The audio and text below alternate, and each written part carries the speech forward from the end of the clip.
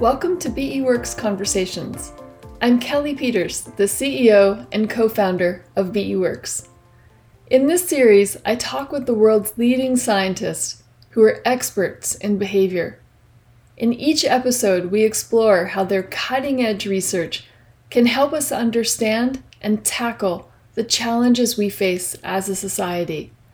And we talk about how organizations should apply these insights to move forward during and after COVID-19. I'm very happy you're here. On today's episode, I'm talking to my good friend and BE Works Chief Science Officer, Professor David Pizarro. David is a professor of psychology at Cornell University, where he studies the influence of emotions on thinking and deciding. He's particularly interested in moral intuitions and the biases that affect our moral judgments. It's always a pleasure to talk to David, and in this conversation, we explore how blind spots can affect our thinking. We also talk about the value of behavioral science, data collection, and experiments during the pandemic. What I wanted to get us started actually was, so I'm reading this book now. Ooh. Pseudoscience. Hey. Hey. James Kaufman and Allison Kaufman are two friends of mine. Yeah, so it's a fantastic book that they've put together here.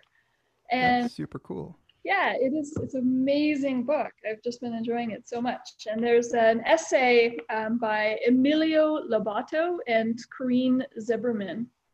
And what Emilio and Corinne, I hope that that's the right pronunciation of, or maybe it's Corinne, pronunciation of their names. So they wrote an essay in here called The Psychology of Pseudoscience, Cognitive, Social, and Cultural Factors. And it's just a wonderful essay, and I've made lots of notes in it. But there was this one spot that it caused me to stop and reflect and smile and think about something. So let me share this with you. It says Jean Piaget credited his meeting with Albert Einstein in 1928 for inspiring a long line of research on children's understanding of scientific concepts and their abilities to acquire, integrate, and refine their knowledge about the natural and social world.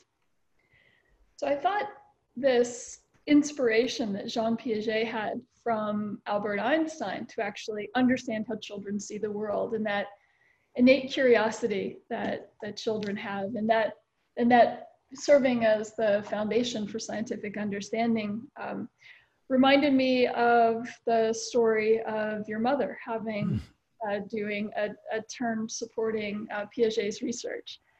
And I wanted to talk to you a little bit more about your mom and start there. And that's a lovely place to start. Thank you. Right? and talk about scientific thinking and see, I want to see if there's a connection. Well, my mom, as you were alluding to, was able to work with Piaget. This was in the 60s.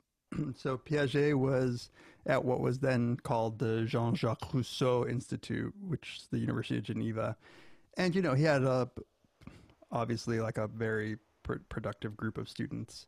And my mother, who was a young woman, she was in the United States at the time. She had gone from Argentina to the United States and had been...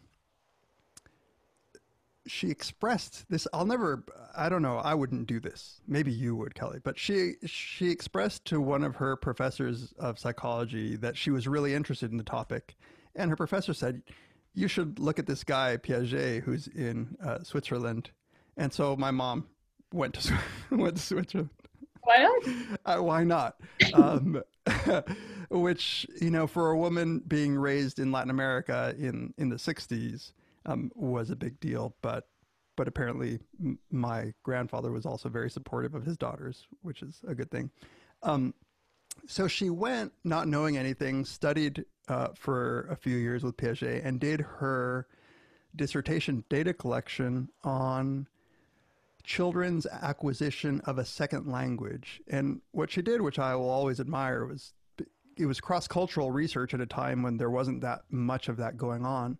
She went to Machu Picchu and took a look at the indigenous children there, the native Peruvians, the Incas, who grow up speaking a language, Quechua, and then have to acquire Spanish when they go to school. And so she was just investigating at sort of Piaget's theory had some specific views about at what age it was the best to acquire a second language. And so she was looking sort of developmentally. I don't remember what she found, unfortunately. But yeah, she did that there. And the wonderful thing, I think, about having been raised by my mother specifically was that she never pushed any of that stuff on us.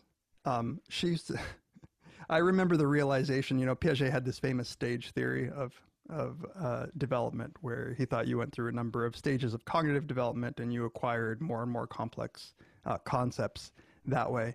And she used to tell us that when we said certain things that we were going through a stage, and it wasn't until college when I started reading about Piaget that I was like, oh. But she never really talked that much about him. She let me come to psychology on my own. I think that what she gave me, though, was, even as somebody who was raised in a very religious environment, as she was, she always had a certain amount of skepticism that I think was the direct antecedent, at least, of my scientific curiosity. All right, she was, but she just wasn't one of those parents who would give me books and push me to learn about certain things. She just sort of let me unfold. And in fact, this was very Piagetian. This was one of the things that Piaget believed was that the process of development, of cognitive development, was a maturational process. It was like a tree would develop from a seed into a full-blown tree. That meant to him that there were strong biological processes that were going to be universally true for all children, and not that the environment wasn't important, because much like a tree, right, the proper environment is important for development. But he did not believe that it was either beneficial or effective to try to push kids to get to stages earlier in development. In fact, he called it the American question, because every time he would get asked by Americans a question about his theories, it would be something along the lines of, how do I get my kid into whatever formal operations earlier? And he was perplexed by this, because he thought, they're going to get there. they're just going to get there. And I think that sort of sit back and let your child find their own, niche, their own interests, let them develop. This is easily said when you have an environment that allows for exploration of ideas, right? This is not something that most kids in the world have, but we're lucky to have that. So I think that if she had pushed me, I would have not been interested. There's a contrarian aspect to trying, to science, maybe that is maybe a personality characteristic that ironically might have pushed me away from it had she pushed it. Mm-hmm. It's wonderful to hear Mom, reflected in your story and in your journey. It leads me to think about, maybe it's time to revisit the American question, because if we look at where we're at right now, the reason why I reached out for this book was because we're in an era where those stages of development around things like curiosity and skepticism have us in a place where a large percentage of our society is not exhibiting good cognitive discipline around what it is that they believe to be true or want to be true. And unfortunately, that's even in the positions of highest leadership politically. And so I think we're in a place where the American question needs to be reframed, because left to our own devices, our environment is not conducive to that healthy scientific inquiry. Love to get your response to that. Yeah, I was in a conversation the other day where somebody pointed out the importance of facts, and I thought to myself, why would you ever need to point out the importance of facts, right? It seems on the face of it right that factual information is something we would all want. I think yeah, there is a deep problem.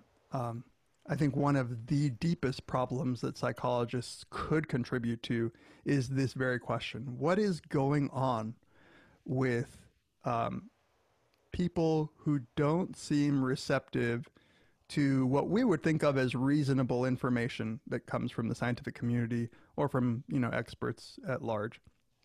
And I think the easy thing to do, especially for people who believe themselves to be on the side of science and sort of championing the causes that people on that side of the political spectrum, the left, would champion, that it's very easy to say, well, some people are stupid, and I'm not.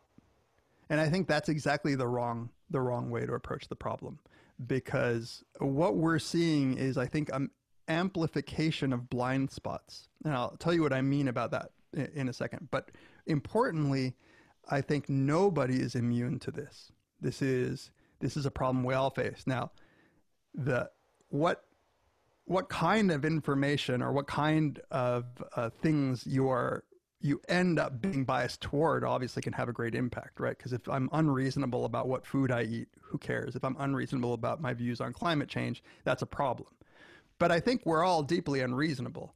And I think the problem is magnified by a set of conditions that we're seeing right now. And I think the biggest condition is that we have more than ever access to, let's put information in quotes. That is, we have access to a ton of material that you might think, well, we have access to more facts than ever, right? I can log on to Snopes.com and see whether or not something is true or not, right? I can find authoritative sources on by Googling it. Why would people be less amenable to the truth? And I think it is simply because the more information that is out there, the more able we are to find information that is consistent with what we believe. And the big irony of this information age is, I think, that it has caused us to believe that we have firm ground to stand on, when in fact all we're doing is repeating information that's out there that is consistent with what we already believe. And that, I think, is a danger for everybody. Yes. One of the things that's very interesting, circling back to a comment that you made, that I think is particularly useful for where we're at right now, is when you said, my mother was very religious, Yeah. and yet she was also skeptical. And I think that is a very, it's a very powerful comment, because some of where we see these unwarranted beliefs in things that present themselves as fact and get reinforced over and over again, and so rightfully they get ascribed this value of looking like truth. This unwarranted belief isn't being challenged enough, and yet it seemed that you said that she was extremely religious and yet very skeptical, and how important that is. Yeah, I think that's absolutely right. My grandfather was also very religious, her father, and was also a scientist. And one of the most formative moments for me, I remember, in talking to my grandfather, was at the point where I started to question the religious beliefs, especially when they clashed with science. So my grandfather, had very specific views about intelligent design, for instance. And I remember asking him at one point, what are we to do with this? I think it was the fossil record, that's inconsistent with what people in our denomination believe. And he said, I don't know. That's a hard one. And we just may not know. But he admitted that there was a deep inconsistency there. And for some reason, I remember thinking, well, it wasn't that bad to admit that we don't know something. Like, this is something that maybe is obvious to many people, but to be confident enough to say that you are ignorant about some things is one of the best lessons I think we can teach our children, to teach each other, is to admit when you don't know, because or else that arrogance will just amplify those things that we were talking about earlier. The fanaticism of many religions, especially the religion that I was growing up in, was something that my mom hated. I always thought there was a direct line, my mother, my grandpa, maybe they were more skeptical than they ever let on because of the particular culture in which they were raised. But I think it's at least a great story about why it's not just that some people believe in kooky religious ideas from our perspective, right? Because I know they believe in kooky religious ideas from my perspective, but that does not mean that they're not good citizens and open to things that experts tell us, right? It's not an excuse. Just So one of the things that's very interesting to me is there is this inconsistency about, one of the findings when we study people who hold conservative political beliefs and values is the role that authority plays within the conservative ideology and value system. And yet the role of authority and the role of expert has been very almost, the skepticism of people who assert themselves as false experts has been weak. And the lack of acceptance of authorities for even just merely, this is the expert, this is the authority in this case, and we should accept. It's this rejection of those things that's quite fascinating and inconsistent to me. Yeah. There is something, when you look at people, say, who tend to believe in conspiracy theories, there is something that is often common to them, and that is a desire to know things that other people don't know. And there is a lure of having information and believing that people are trying to keep it from you, which is just perfect for this particular climate where we have widely available scientific information that's open and free, and we have consensus amongst scientific experts. Again, paradoxically, this often leads to the exact kind of situation where somebody is going to be skeptical. And so here's why I think we always ought to be careful, because, I actually have friends who believe in some really kooky conspiracy things, and they think I'm a chump for buying everything the experts are telling me, right? So, I think there's genuine reasons why they're wrong, right? This is not to say that these are equal positions, but I get the feeling, right? I understand the desire to know things that that not everybody knows. You feel special, you feel important, and science is available to everybody. There's just, everybody agrees on a lot of stuff. Like, it's not as intriguing as believing, that they're implanting microchips in us, but they don't want us to know. Yeah, I think the other thing that is very humanizing about people who believe in conspiracy theories is something that's just not unique to people who hold, who subscribe to and search for this information as a way to, learn things that other people don't know, but it's that desire for trying to make sense in a very uncertain and scary world. Yeah. And that process of then hunting for information that seems to start to tell a story, compounded by that, you know, um, information that's available in the world. It's not just information that's now sitting out there waiting for us to hunt it in confirmation bias. Rather, that confirmation bias is served up to us through algorithms, through cookies that predictively place those, apples in our basket. And Yeah. so, or cherries in our basket. So that cherry picking isn't now this kind of either, you know, willing suspension of disbelief and skepticism, but rather it's kind of a dangerous two-way street, but all underpinned by this desire to try to make sense of a very complicated world. Yeah, I think that's right. I think that's, again, looking to the universals helps explain a lot. And that universal desire to make sense of bad things that are happening um, is there, and it's a good thing in general. But I think you're exactly right to point to some of the ways in which we acquire information. Not to call out specifics. We all know what's going on with the internet, but it is problematic that if I click on one conspiracy video on YouTube, that I'm then offered up a bunch of other ones, and it can really feel like, scientists talk about the event horizon of the universe, like we can't see past a certain point, right? Because the light hasn't gotten to us yet. There is this weird kind of event horizon for information sometimes where I think that we call it living in a bubble, but that makes it sound as if we are protecting ourselves or we're going out of our way to only listen to certain information.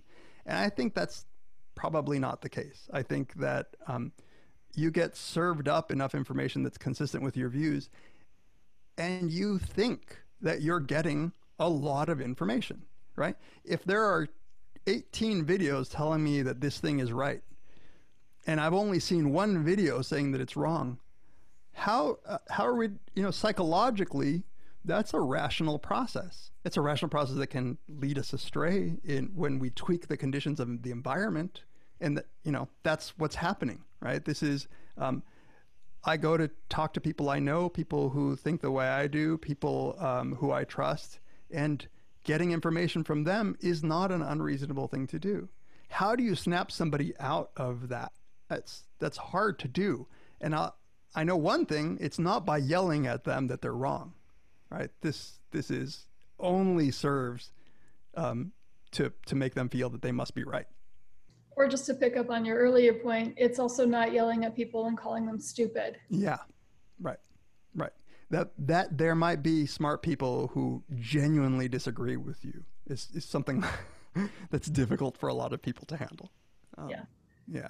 I think one of the most important things that I try to communicate, not explicitly to my students, but through the way that I engage with them, is that there is plenty of room for disagreement among reasonable people.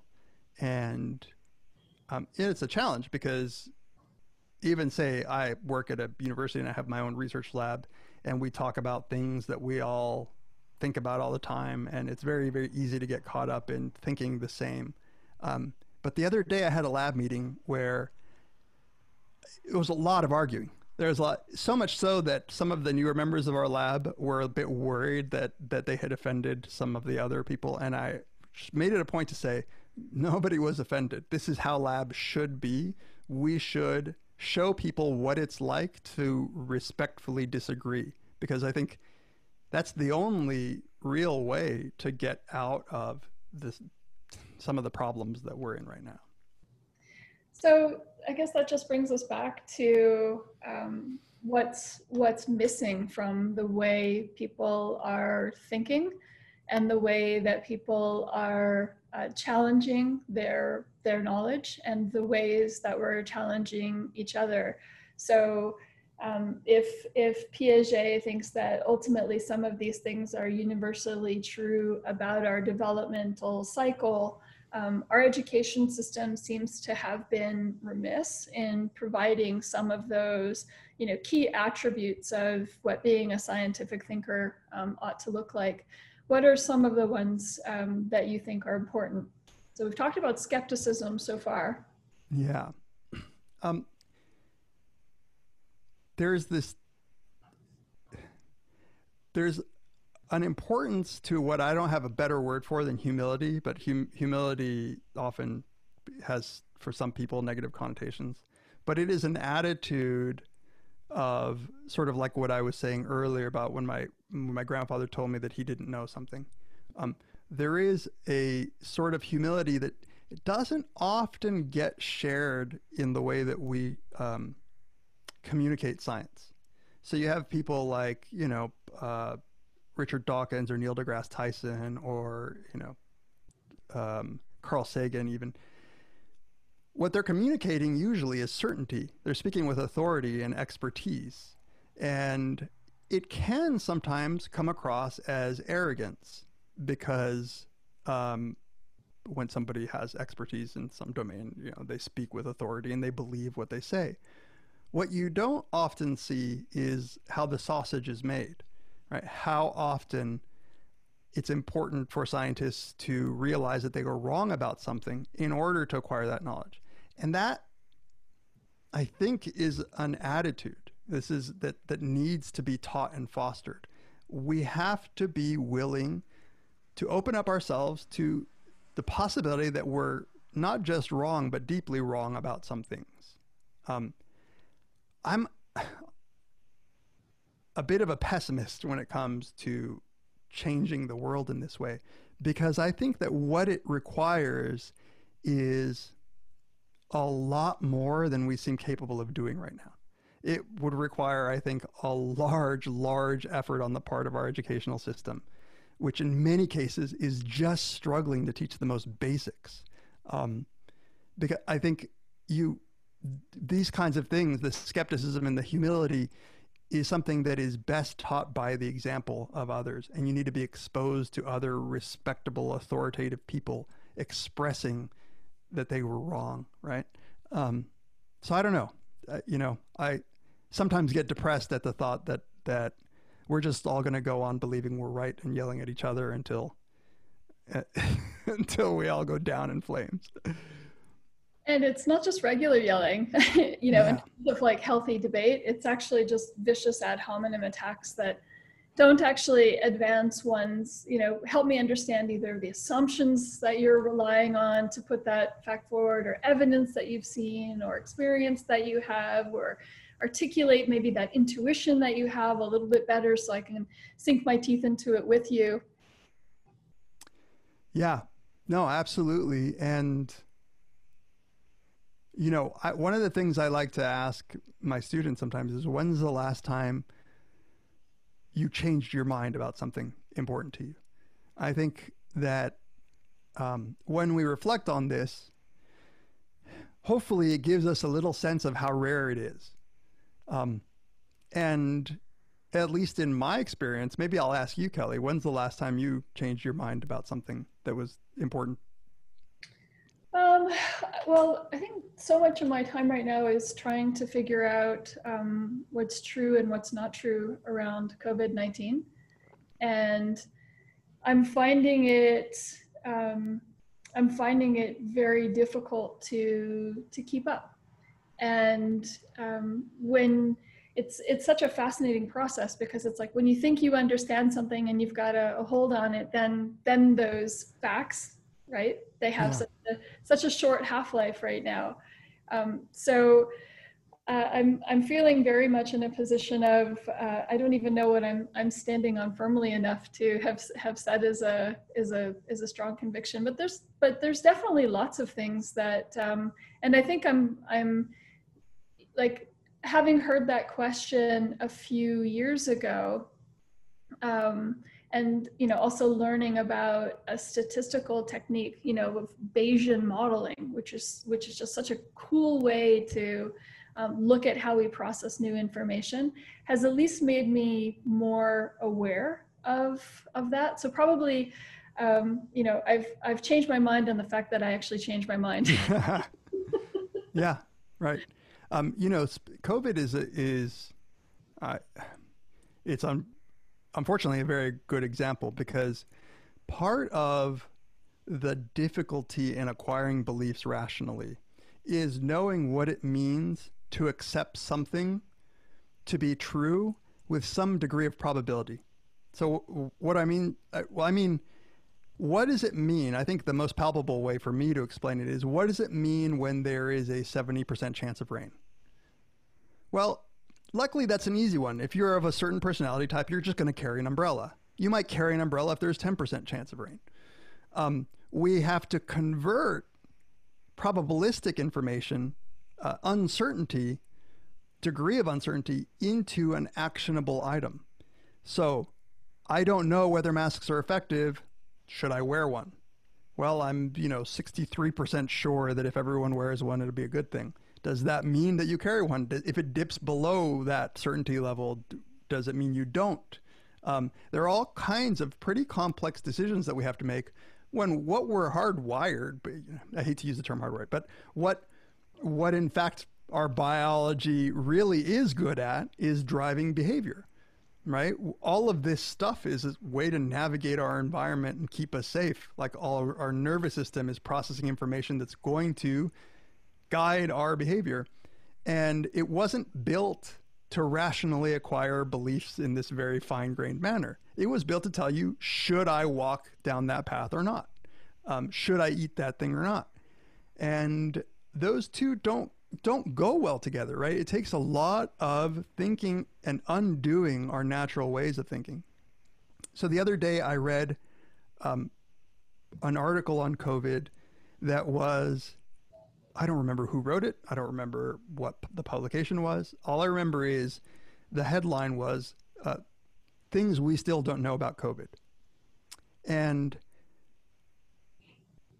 the feeling that I had when I read it was oddly a feeling of relief, because for an expert, whoever wrote this, to tell me that in fact there is a lot of uncertainty in the scientific community, that it's not uncertainty that's political uncertainty. It's literally uncertainty about, well, we don't know whether it's transmitted through droplets or, through air. We don't know that yet.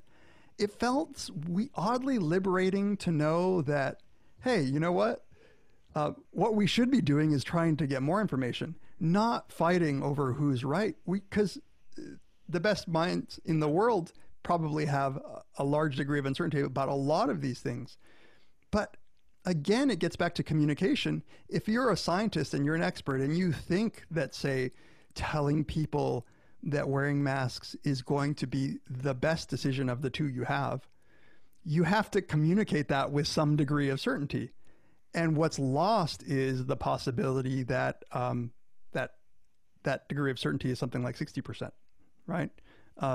We have to kind of convert things into actionable chunks of information that are binary, yes or no. And in that, a lot is lost. And in that, you start getting a lot of arguments. Yes. So that idea that knowledge is provisional and constantly changing itself, and in addition to that, we need to be willing to be flexible, adaptive, and updating to that information, makes science a very unappealing way of thinking about the world. Yeah.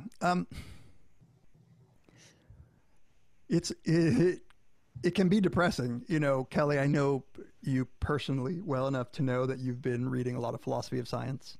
And I sometimes tell my students that people who read philosophy of science make for bad scientists, because scientists also have to just decide what they're going to believe and publish a paper, arguing for that thing. When you start getting to the fundamental problems with knowledge and how we should go about forming beliefs, then it seems so desperately frustrating that it can seem like it's not a good, science isn't a good use of our time. But to that, I just say, look, whether it's magical or not, we seem to have a reliable way of learning information about the world. the fact that we learn this with these sort of Bayesian updating processes, or that we, hold some beliefs with a level of certainty or not, is fine. What we care about is that we're making progress. Every scientific theory is provisional. There's no good scientist in the world that will tell you that they've got the conclusion, right? Everything is a matter of what is the best way to account for these data. And that actually excites me, I don't, maybe I'm weird, but maybe there's a difference between knowing that you can never know for sure versus being pessimistic that we're getting closer. We can be like Zeno's paradox and never get there, but we're getting closer, right? We have things and knowledge and technology that we've never had before because of the scientific method. So how do you think that science has been, in particular behavioral science, has been doing in terms of its contribution to COVID-19? Are we doing enough? Have we been doing the right things? Have we been doing some of the wrong things? I have some real opinions on this. And first, let me say, I, as a behavioral scientist myself, somebody trained in it, we're privy to all the ugly errors that we make. Right? We sort of know that the process can be fraught with error. But that doesn't mean that I don't believe, again, that we're making progress and that we're doing good. Now, how we respond to this crisis is something that I'm a little worried about, because a lot of behavioral scientists have jumped on giving advice quickly and immediately. And this is well-intentioned because, look, it seems like, like I studied disgust, and a lot of that is stuff about disease and disease avoidance. It seems as if I ought to have something really interesting and important to say about this pandemic.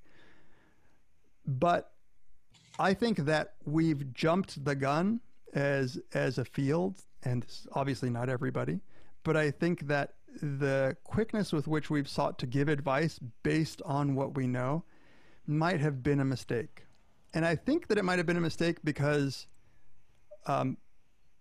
there is a whole lot of speculation on how to apply some of the things we know. Even if we believe that we know those things 100%, it's unclear whether we should apply them in this specific context. So behavioral science, like with most sciences, is extremely messy. What we're trying to do usually is trying to isolate variables. We're trying to narrow the question down and present it in a way that we can come up with a particular answer about how, say, the mind works or why humans behave the way they do.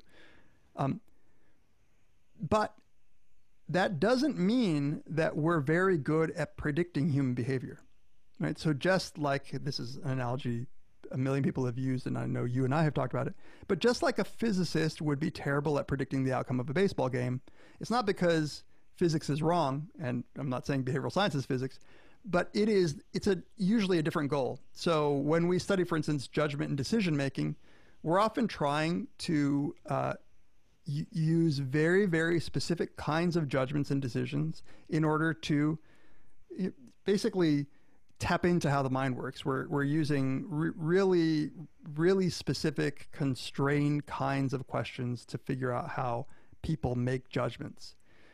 When people make judgments in the real world, though, they're, like probably literally at least 100 things that are affecting them at any given moment.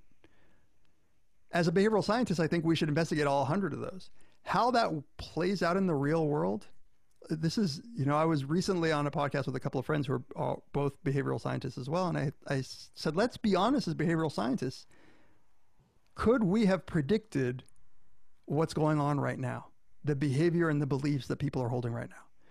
Other than knowing that people are partisan, right, which doesn't take behavioral science, it's very hard for me to believe that our expertise would allow us to predict this outcome. So I think we could have jumped the gun by giving people, basing our advice on behavioral science evidence that was never meant to predict behavior in the real world. A lot of good people disagree with me, by the way, but this is this is sort of the way that I've seen this play out. That doesn't mean that we ought not use behavioral science. I think this is a great instance in which the scientific method ought to be applied to figure out how people are responding to this pandemic, right? Another thing that we've at BE Works and you and I have talked about quite a bit is that the only good way to know whether something is true or not is to try to verify it with empirical methods, unless you're talking about logical truths. And if we want to know how, say, people will respond to a message to wear a mask, we should study how people are responding to the message of wearing a mask. Now, that can be informed by all kinds of studies we've done in the past, but we won't really know about this problem until we study this problem. That's where I think behavioral science ought to play a huge role, because studying how people are behaving right now will allow us to, one, know whether interventions are working or not, which is, I think, critical to getting this thing under control. And two, it will help us understand perhaps only this situation, but it will help us understand how the mind works, at least under these conditions, which is, I think, a worthy task. It's just hard to know what to make of research on message framing that was done with one set of problems and bring it here to the COVID problem. There's so much going on. So we've had many conversations about the differences between research that's been done in the lab and research that's done in the real world. And BE Works was born, pretty much primarily to overcome that gap. And to improve the nature of what we know about research, about human behavior, because it's a much more complex and dynamic world. And to be able to find things out through that real world can just add to such richness to the knowledge that we have. But just to play back what you said, one of the things that concerns you is the jump to advice.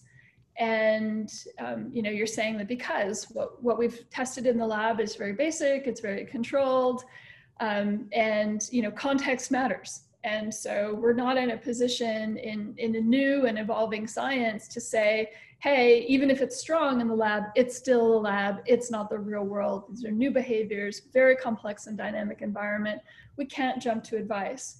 Okay. So then you talked about the need for empirical evidence, basically the need for experiments. Yeah. So let's get practical here. Yeah. Limited time, limited budget, so many unknowns. How would we run experiments? Yeah. So this is getting into the weeds, but getting into the weeds in exactly the way that I think is important, not only for what we do at BE Works, but for behavioral scientists at large. And I think that, there's obvious things like we want to prioritize and budget and use budget to collect data.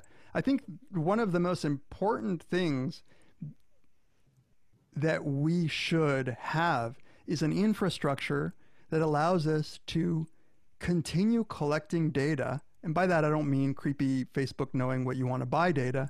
I mean things like taking regular measures of how people are responding in your county, in your city, in your state, to see, right? It's sometimes very hard to do a true experiment where we're randomly assigning people to one condition versus another. But what we call pseudo experiments are very possible, where you get a city that instituted a lockdown and one that didn't, that are matched very similarly, and you try to see what the outcomes are. Right now, we're suffering from a lack of even acquiring data, right? So the data looks really, really different if you assume that we don't have accurate reporting. And it's not, in many cases, not because people are hiding the numbers, it's that we didn't have the infrastructure really to collect these data. So I think that one of the things, this for governments, but also for private institutions, companies, make it so that you can actually take a look at your own data and see what's happening. So I think so often it's too little too late, where we think, right, if we're trying to start right now from scratch to collect field data on COVID, it's hard, right? We need a lot of money, we need time, we need funds, and things are moving faster than we can often respond to in the field. It would be nice if we had a constant trail of data that we could reliably trust, that everybody would agree is something that would be important for any future problem, right? So that's not quite a solution, because what I'm saying is, well, we should have done this 10 years ago, maybe. But in the future, I think it ought to be a priority for any I think, government to at least collect these data regularly so they can see what's going on. So what I'm hearing is the mantra of a data scientist at a minimum. And in behavioral science, I think a behavioral scientist has a need very much for powerful data science. In absence of data science, it's very difficult to do behavioral science other than just guessing at things and hoping that it works. That foundation of data science is reliant on data. And so without that underpinning of high quality data, then it's very difficult. And we might have more than enough. It's not a randomized control test. It doesn't fit those standards of the sort of highest caliber of evidence, but at least we might be in a better position if we have the data where we can start to make reasonable inferences from that data. Yeah, I think you point to something important, which I sort of didn't finish the thought, which was that infrastructure of constantly collecting data then allows behavioral scientists who are more interested in experimental or quasi-experimental designs to do things like initiate, say, in their city, a large-scale field study, and have the ability to collect the data in a way that doesn't require all of a sudden the building of infrastructure. So Kelly, you and I and BEworks have been involved in many of these kinds of data collections, but we were looking at the behavior of people who ride buses in a major city, and whether or not they are paying their fare, right? This was a big problem with people not paying their fare. I would not have been able to predict that the primary problem going into this would be getting good data from, say, bus companies, right, or the city about who was paying and who wasn't paying. Because we go in this, we're like, well, it's going to take some time to decide how to use different messages to see if people pay more fare than others.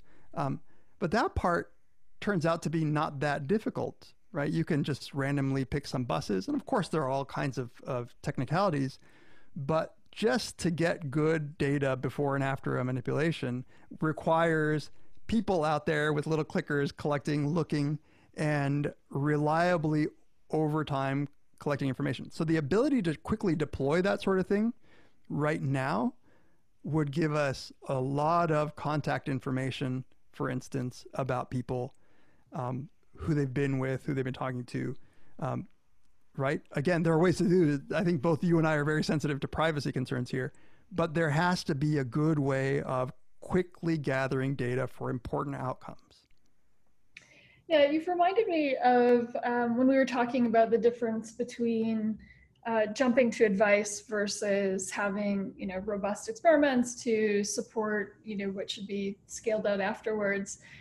One of the reasons from my observation that we had mixed messages around masks and their utility for everyday citizens was that prior research on masks had analyzed one side of the equation, which was how different kinds of masks served, like especially like the fabric and kind of the homemade do-it-yourself level mask versus the N95s and the N99s, how effective they are at preventing infection.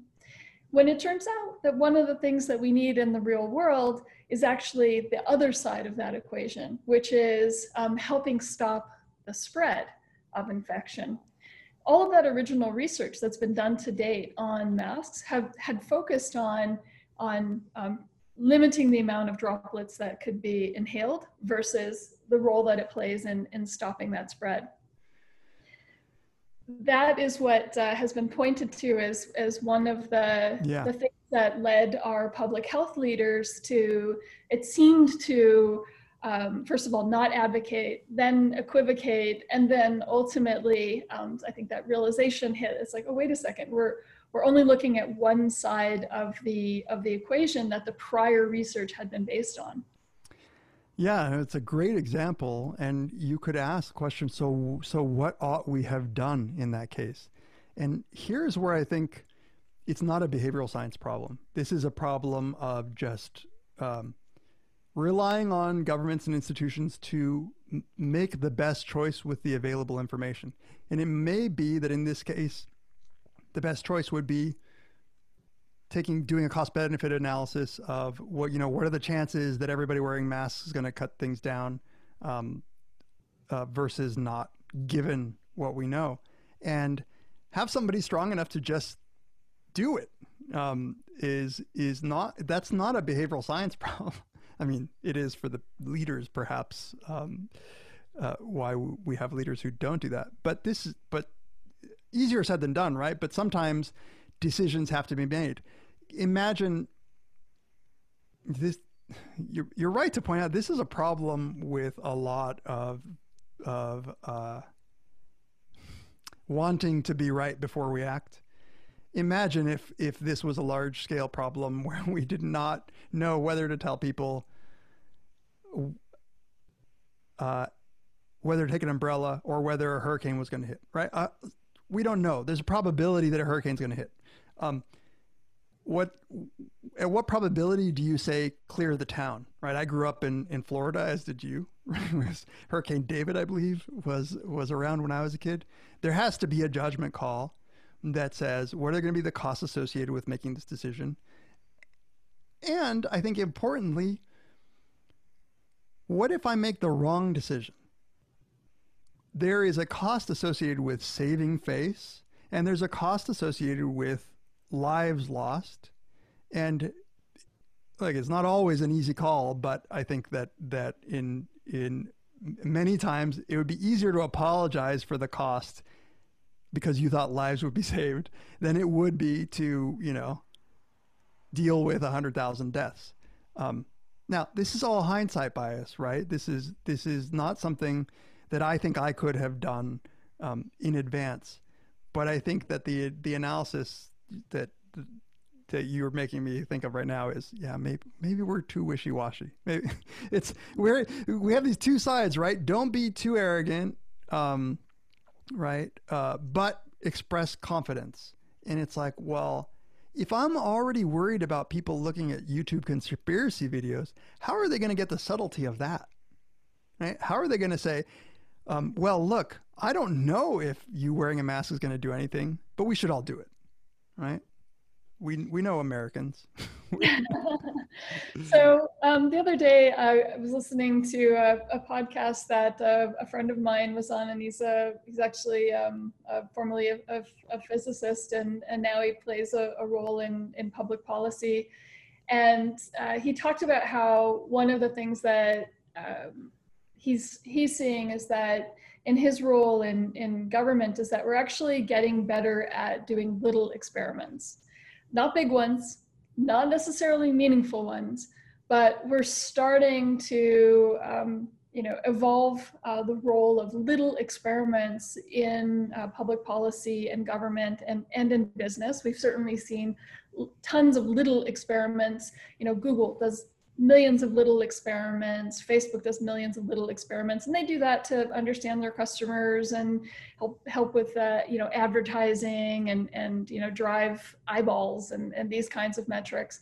And now we're starting to see that in in business, this was some of the stuff that's been the most fun work that we've ever had, is working in the face of very, very complex dynamics. Businesses, you know, as much of these projects have been fun, they're still they're not unlimited budgets. It's definitely not unlimited time. So those realities still constrain us. What is missing that behavioral science ought to be bringing to the table, in addition to the highly qualified, highly provisional playbook on human behavior as best we know it to date, is a playbook on little experiments around messaging, little experiments on the recommendations that we make to support epidemiologists who say, our model looks like X if people do this, and it looks like Y if they don't do that. And that there's little experiments that that I think that we need to make that playbook much easier. And there's still work to be done. The pandemic is still upon us. It's not been declared gone. There's no line of sight exactly on when hopefully we will reach that point where our global health leaders and WHO will say, you know, the pandemic has, you know, been declassified. So we still have room in things like contact tracing, which is like a digital app. And if I'm hearing you and, you know, inspired by some of your comments around collecting data, so instead of just asking people where they've been or who they've been in contact with, questions ought to be bolted onto that. Maybe, have you been wearing a mask? Yeah. You know, what you're saying makes me think of bringing this back around to where we started in this conversation, which is we are already naturally inclined to make causal hypotheses about the world, right? That's just part of how the human mind works. So what we're doing now often turns into what did South Korea do that worked? What did, you know, Singapore do that worked? And we're constructing these post hoc causal models where we say, well, what they did was they caught it a week earlier than we did, or what they did was they drastically limited things with their laws. We don't know, right? We don't know. Like, it could have been 18 things. It could have been one real important thing. And sure, we can go and analyze those things after the fact and try to figure out how it worked. But what you're pointing to is it would also be very beneficial to be able to rapidly deploy field experiments to see if at least we could come up with little models that are consistent with the bigger models. And in the absence of that information, we're just making judgment calls. And it's fine to make a judgment call. Like I was saying before, you know, weather is uncertain and we're making judgment calls all the time about weather. But in something as important as this, wouldn't it be nice to have had all the resources that we have to track the weather? Wouldn't it have been nice to get those data, to have models that are giving us information about the spread of the flu 5 years ago, the spread of SARS, whatever, 10 years ago it was, and see if the early models coincide with that here, and then do field experiments where we, you know, city by city, maybe randomly assign people to get certain messages or not, or look at cities that have stricter mask laws. Like, it's all trying. It's a method to try to acquire information about the world that is reliable and that will help us make decisions. It doesn't have to be, you know, according to Hoyle, true in the 100% criteria range that we might want for the facts, but nothing works that way, right? Nothing does. There is the only downside to acquiring, you know, this is something that you and I have seen over and over again. One of the biggest downsides to doing experiments and acquiring information, collecting data, is that you might realize you were wrong. And nobody wants to be the stakeholder who made the wrong decision.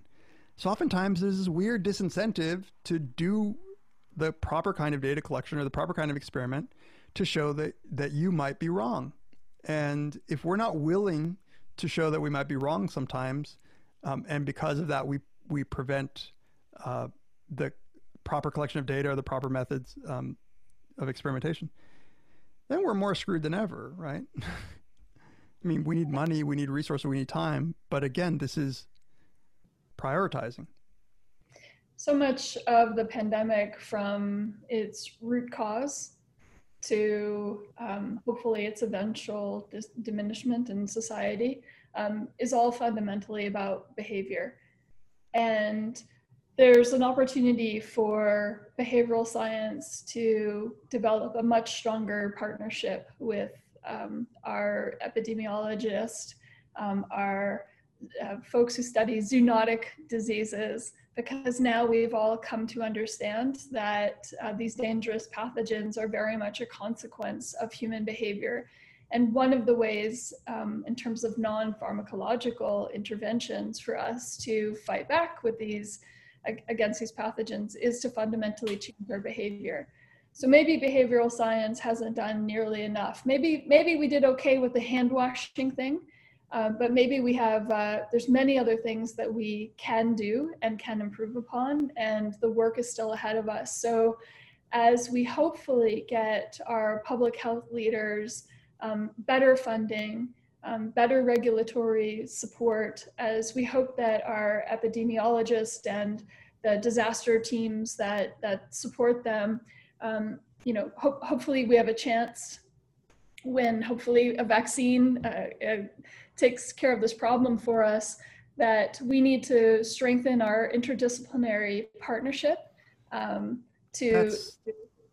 Yeah, that point right there is where I saw you going, and I completely 100% agree. I think a lot of the problems that the early behavioral science that I was sort of saying might have led us astray, I think was a result of perhaps not working with the right people who can give us information about, say, how the disease works, everything we know about how the disease works. And it really does require an interdisciplinary effort. This is a problem of behavior. It's a problem of biology. It's a problem of political structure. It's all of those things. And we really need to be able to, again, maybe this is a case of humbling ourselves and saying, what can I learn from my colleagues in another discipline that can help me solve this problem? Because if I go at it alone, how does a behavioral scientist know what behavior to encourage without knowing from the epidemiologists and the medical researchers how this virus works, right? But yeah, once we have a clear view of a problem, then I think behavioral science can kick in with a lot. We've been trained to think about how humans work, even if previous work on, some specific message framing problem doesn't apply. We have a whole body of work on judgment under uncertainty. And, a big problem in this pandemic was that people are walking around not knowing if they have it. How do people deal with that? We can get some good ideas from that. We can design experiments, but we also need to know. We needed to know that that's how the virus worked before we did that. Again, this is all very easy for me to say from my armchair. If only people had listened to me in the past. Well, I think that this is probably as good a point as any to end our discussion. I think that there's just so many more things that we can continue to talk about, but I hope that people enjoyed the conversation as much as I did. It's always wonderful talking to you about science. Likewise. And what people don't know is that we've had various conversations in the past where we yelled at each other a lot more about science. We were being very civilized here. We're very civilized. That's why we're hanging up, so we can get to yelling at each other. Well, thank you for having me. It was wonderful. My pleasure.